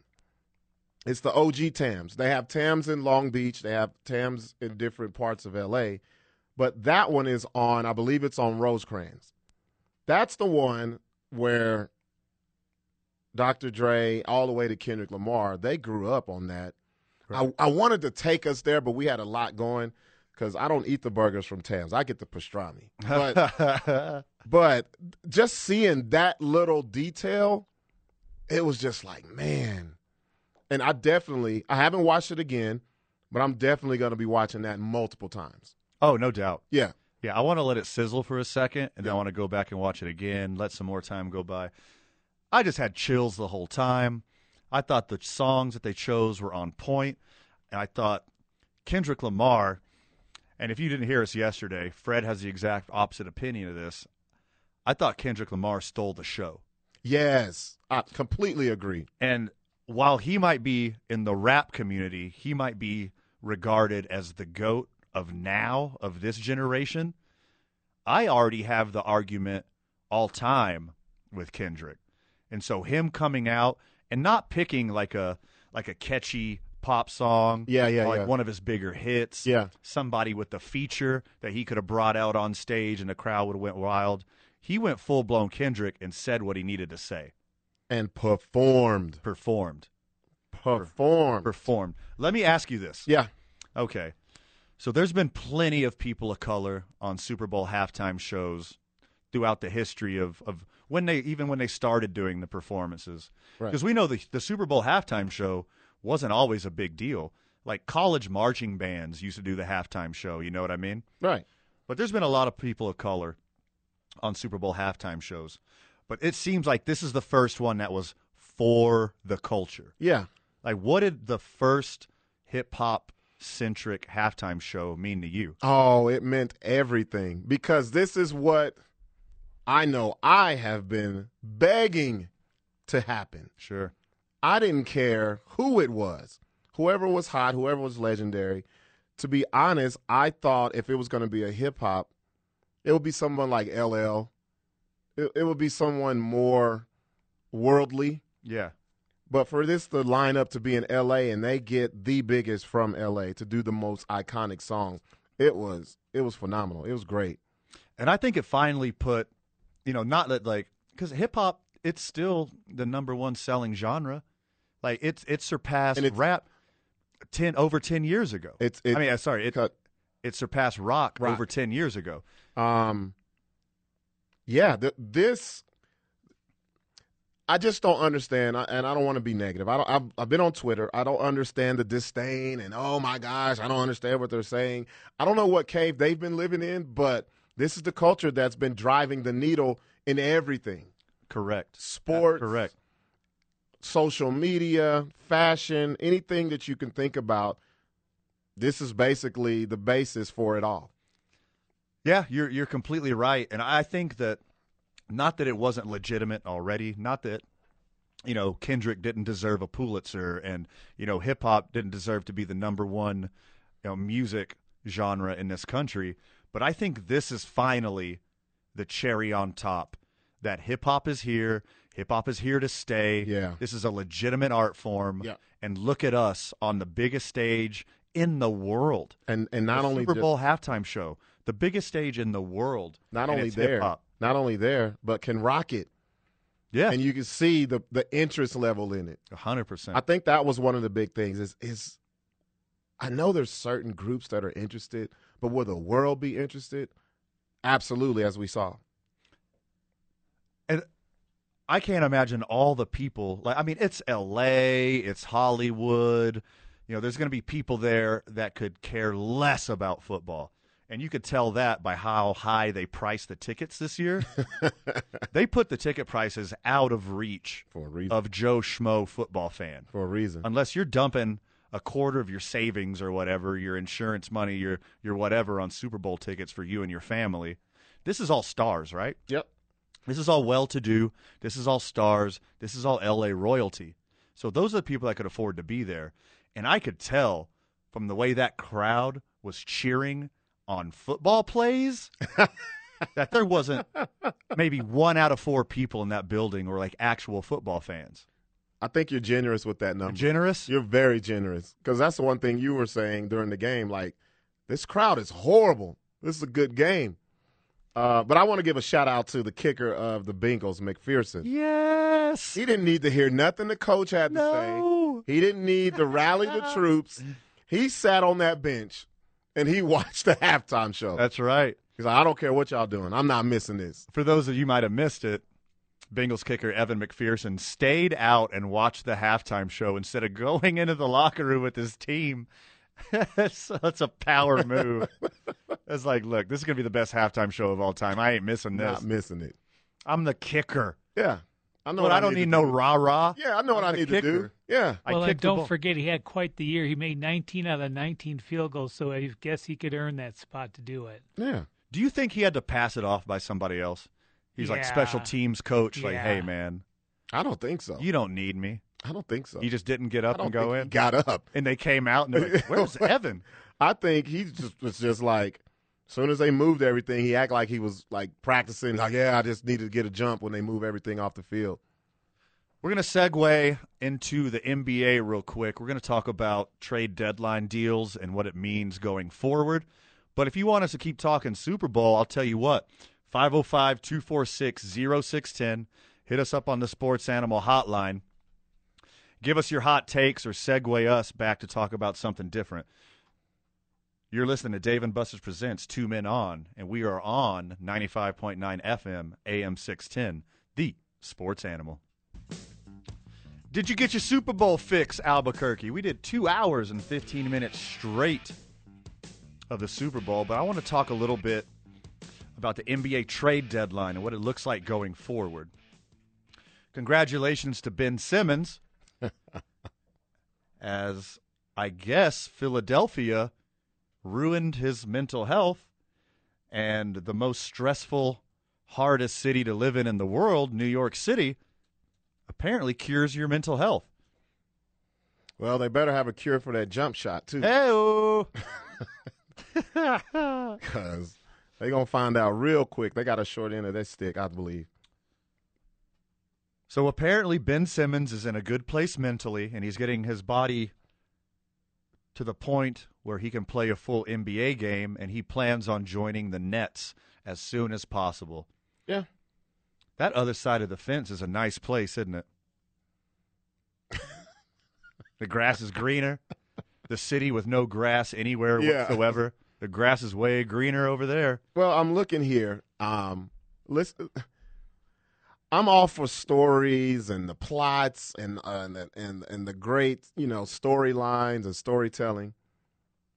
They're trying to make sure that he debuts on March the 10th in the road game versus the Philadelphia 76ers.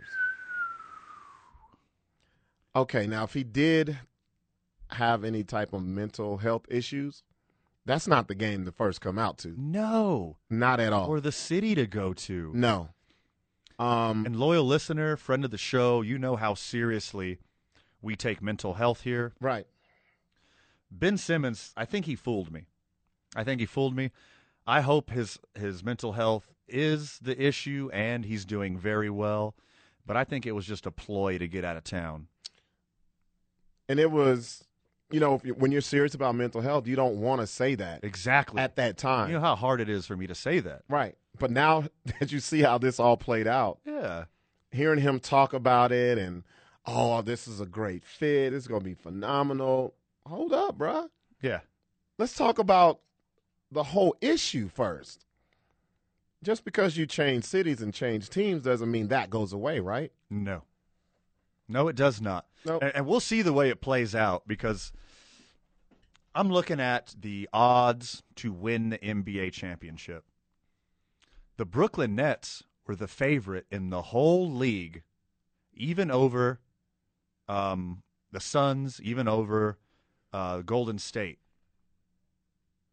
The Nets were still the favorite. Even with half a Kyrie and not even a half James Harden, less than half, they were still the favorites. But after this trade, losing James Harden, right, and having the uncertainty of Ben Simmons, is he going to be able to play? How's he going to fit on that team? They went from the most likely to win the championship to tied for third with the Milwaukee Bucks. Well, I think another factor in that is they've lost 11 out of 12 games. They had lost, I want to say, 11 games in a row, 10 or 11 games in a row before this trade. So it wasn't like they were just, we're doing good and we're adding a piece and taking out what we feel is a cancer. They just wasn't playing good. Kevin Durant's hurt. Kyrie, you can't even play him. Harden. 76ers doubled their chances in Vegas's eyes of winning a championship after that trade by going from plus 1,200 to plus 600. And if you don't understand how betting works, it's pretending you bet $100 on it. So it's basically 12. Their odds went from 12 to 1 to 6 to 1. Harden couldn't wait to leave. Yes. First thing he says in the news conference for Philadelphia is, y'all know y'all are my first pick, right? Shade. I was trying to get here first. Man, that's fire. Who says that? Well, James Harden. He does. But I don't believe him. He just had to throw shade because Kevin Durant didn't pick him with the last pick of the All-Star Game draft just to throw more shade at him. Yeah. So, of course, the next day he's got to fire back. How I know it was shade was because he didn't even file his paperwork to opt in with the 76ers for next year in time. Who doesn't do that? Yeah, I wanted to be here so bad. You guys are my first choice. You're not my first choice next year because I'm a free agent again.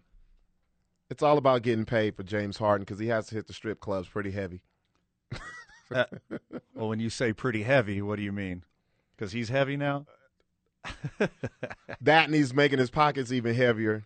He's going to do just fine next year. He's going to be on the best possible team with the most possible money. Yeah. And he's not going to skip a meal for multiple reasons. He doesn't care about championships. I don't think he cares. I think underestimated part of that trade was getting Ben Simmons, who can ball. If he gets on the court, he can ball. But they got Seth Curry and Andre Drummond, too. Those are both two very key role players for a good basketball team. I don't see how Ben Simmons works with Kyrie now. People forget Kyrie didn't like playing with LeBron because LeBron had the ball all the time. Right. Simmons has to have the ball. He's not someone you could pass to and hope he makes a shot. Well, the ball's going to go through him about every other game because Kyrie can only play every other game. So Ben Simmons you're running the offense through Ben Simmons one night. That makes sense. The next night he's number 2. Get his shine on. Do you think he can handle that versatility? Yeah, we'll see. Who's your dark horse? Because to me, I'm just seeing all the shade thrown at the Milwaukee Bucks. We saw them play firsthand. Demolish the Lakers. That team is good. In Los Angeles. That team is better than last year's team. They got the experience. They won the championship. I love the fact that they are under the radar right now. Here they come again. Most disrespected champs I've seen in a while. Nobody talks about them. Champs, you got Giannis, who pound for pound, it's hard to go against a couple other guys, but Giannis, pound for pound, I think is the best player, most dominant player in the league. Oh, most definitely. Make your argument for LeBron all day. Make your argument for KD all day. Make your argument for Curry all day. Make your argument for Jokic. Statistically, he's like the best in the NBA, right? Right. If you go by possessions, if you go by per, he's the best in the league. From the texter, absolutely no way I would have traded Harden. I would have traded Kyrie as a part-time player. Absolute joke. It's hard to disagree with that. Yeah, but all teams know exactly what the friend of the show knows, so no team is going to trade for him. Yeah, exactly. They know that. So it's going to be a good end of the year in the NBA. There's a lot of teams. I mean, there's a lot of teams who are involved in this year that I can't pick a favorite. Speaking of the Lakers, I have a feeling my team won't even make the playoffs. They're on the bubble right now. If we do make it, we're one and done. That's it. They just don't have the supporting cast. And then no one knows what to do with Russell Westbrook in the playoffs. Yeah, I know what to do with him. Bench him. Just have him eat up minutes and points when he's on the road and people need a break, and then just bench him in the playoffs. Yeah. I can't believe the Lakers made no moves. The Lakers did it. Oh, they were trying to. Yeah, nobody wanted it. No one wanted him. No one wants Westbrook. No. Nobody wants him. Mm-mm. The Lakers did it with a big 2. They didn't even need a big 3. Right. The Lakers had LeBron and AD and a ragtag bunch of role players that their coach could get the best out of.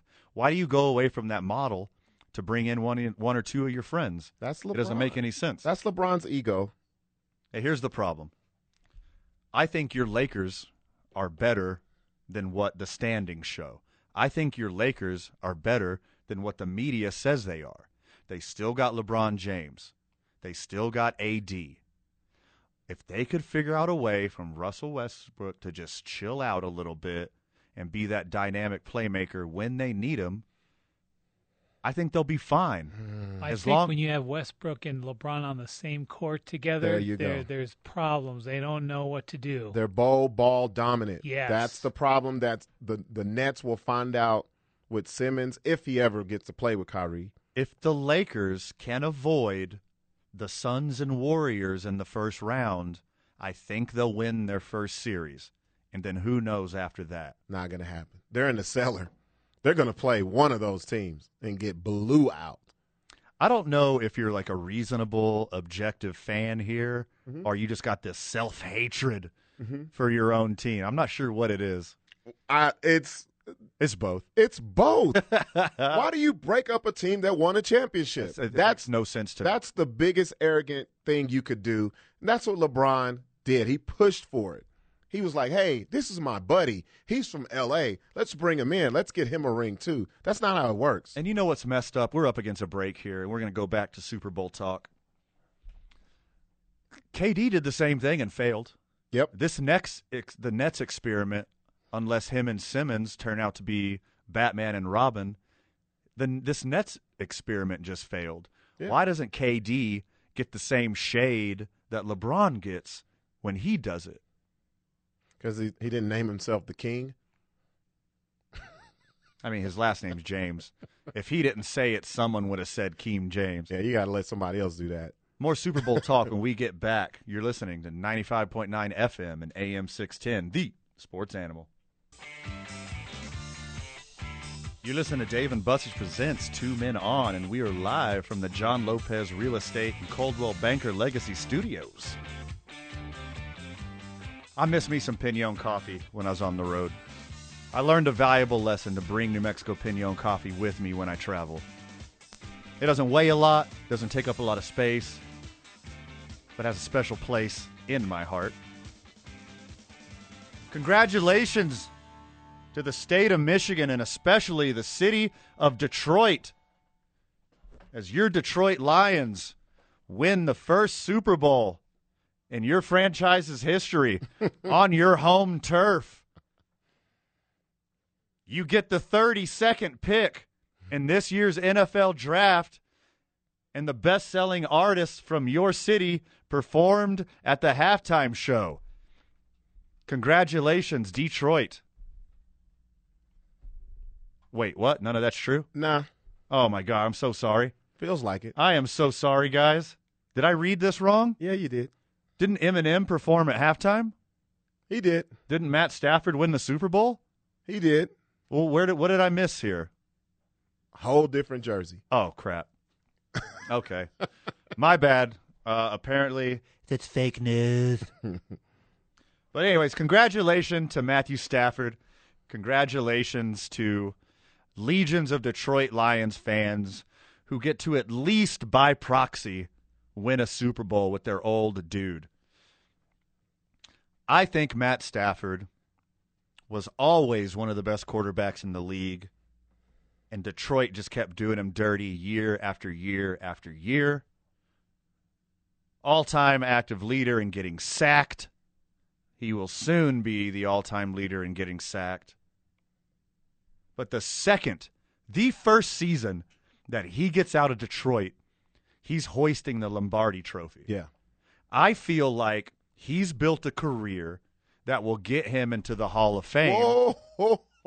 I think with this Super Bowl win, come on, man, Matthew Stafford is a surefire Hall of Famer. Come on, man. You do not feel that way, they Rob. ain't just giving out yellow jackets like that, man. No, stop it. I do not believe it. For a few reasons. Okay. There's a lot of reasons. Hit me. First of all, it's a losing record. Because of the Lions. Hey, that's his career. That's because of Matthew Stafford. That's his career. We got to go by what we see, what we've seen. Has he been a great quarterback? Yes. Okay. But I don't think there's many losing record quarterbacks in the Hall of Fame. Another thing, he has no MVPs. Zero. None. How are you going to get MVPs when you're the quarterback for the Lions? That's his career. No All-Pros. No All-Decade teams. One Pro Bowl. Did he win the MVP of the Super Bowl? Nope. So we're just going to throw a yellow jacket on him just because he threw for a bunch of yards because he was behind his whole career. The greatest receiving season in the history of the NFL was by Calvin Johnson. Who was his quarterback? I could have been his quarterback. That's Calvin Johnson. The second greatest season in the history of wide receivers is this year by Cooper Kupp, who was his quarterback. Right. Also, Matthew Stafford is number 12 all-time in passing yards. Okay. He's number 11 all-time in completions. He's number 12 all-time in touchdowns, and now he has a Super Bowl ring. I think that's the resume to get him into Canton. No. Nope. Because if we're going to say, hey, he played in Detroit, you could say that about those numbers as well. He was behind all of his career. This has been a great season for him, but you can't just put him in the Hall of Fame because he won the Super Bowl. I can now. I mean, it's a resume builder, not just the Super Bowl. It's a resume builder. All right, let me tell you. What else is on his resume, though? Let me tell you some of the people that are behind Matthew Stafford in career touchdowns. John Elway, no doubt Hall of Famer. Russell Wilson, no doubt Hall of Famer. All right. Warren Moon, no doubt Hall of Famer. Right. Johnny Unitas, no doubt Hall of Famer. Joe Montana, no doubt Hall of Famer. These guys are all below him in all-time statistics. Yeah. But you still not sold? No, because they were not behind their whole career like he was. Not only does he have all these stats, not only did he win a Super Bowl, but his wife hit a guy with a pretzel. So, like, that's the resume builder right there that seals the deal for me. If he doesn't play another down in the league, the only way he goes to the Hall of Fame is giving the speech for Cooper Kupp. That's it.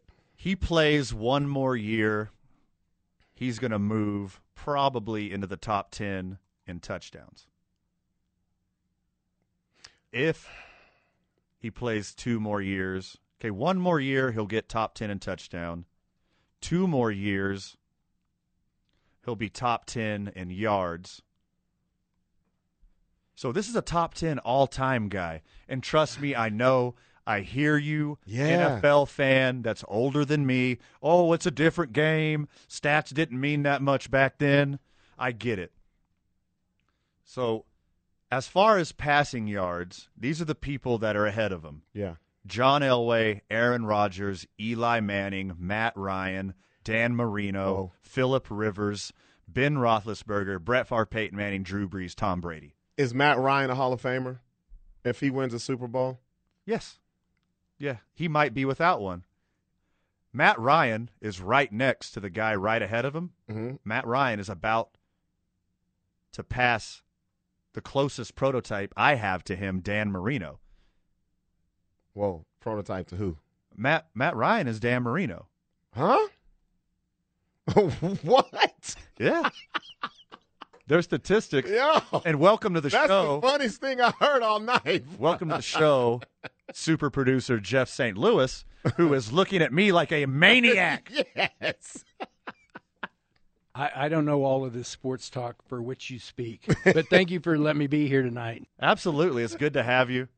One of the best in the biz, and just an absolute light and absolute vision over there in that booth. And as soon as I compared Matt Ryan and Matthew Stafford to Dan Marino, I just got this death gaze on you that I haven't seen yet. So it's very impressive. The varsity of whatever we decide it's going to be when we get back. You're listening to Two Men On 95.9 FM and AM 610, the Sports Animal. Jeff St. Louis. You funky, funky dude. Look at this. So the Spin Doctors. What time is it? I think there's a Spin Doctors cover of Morris Day in the Time. Is that correct? You got it. Boom. I'm a big Morris Day in the Time guy. Me too. Love them. Isn't that... Okay, this is the biggest BS. I'm not talking about the BS show starring Buck D and Six. I'm talking about BS. Morris Day... I love Prince. Morris Day beat Prince in the Battle of the Bands. Absolutely. It wasn't even close. Morris Day won that competition. Yes. Prince deserves all the shine. Yeah, because he's Prince. Because he's Prince. But in that movie, yeah, they were showmen, bro. They got it wrong. Morris Day won the Battle of the Bands. Yes, I agree. I wish I would have been there to vote and advocate for my dude Morris Day. We wouldn't be here without our amazing partners and sponsors and loyal listener, friend of the show. As you know, the last segment of the show is the I-9 Varsity, and we're so fortunate to have I-9 Sports as a friend of the show. i9sports.com. Check out I-9 Sports 280. That is your Albuquerque League office.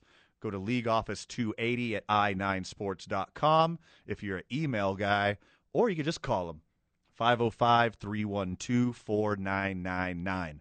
It's I-9 Sports, longtime OG friend of the show, and we just feel lucky to have him, you know. It's just an honor to be nominated, you know.